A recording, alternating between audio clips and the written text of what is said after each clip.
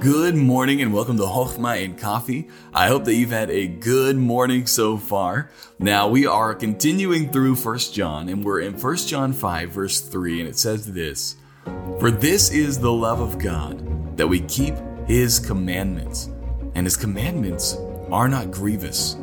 This is so good. I do apologize if you hear my kids and everyone in the background, but it says this: if you want to show you love God, keep His commandments. I mean, it seems so simple, but oftentimes we have people who say they love God, but they don't live like it. And Jesus says, if you love me, keep my commandments. And it's just restated here in 1 John.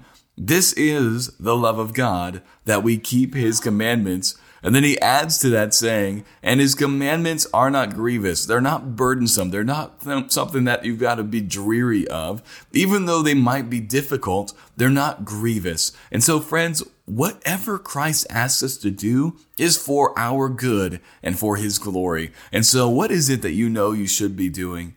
Do you love God? Do you demonstrate it?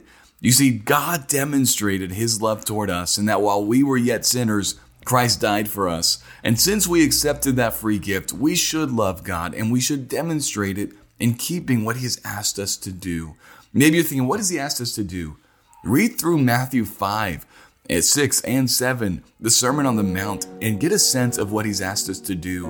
And then demonstrate your love to Him by allowing His life to live through you and you do what He's asked you to do. Well, I hope you have a great day today. Stay encouraged, and I'll talk to you tomorrow.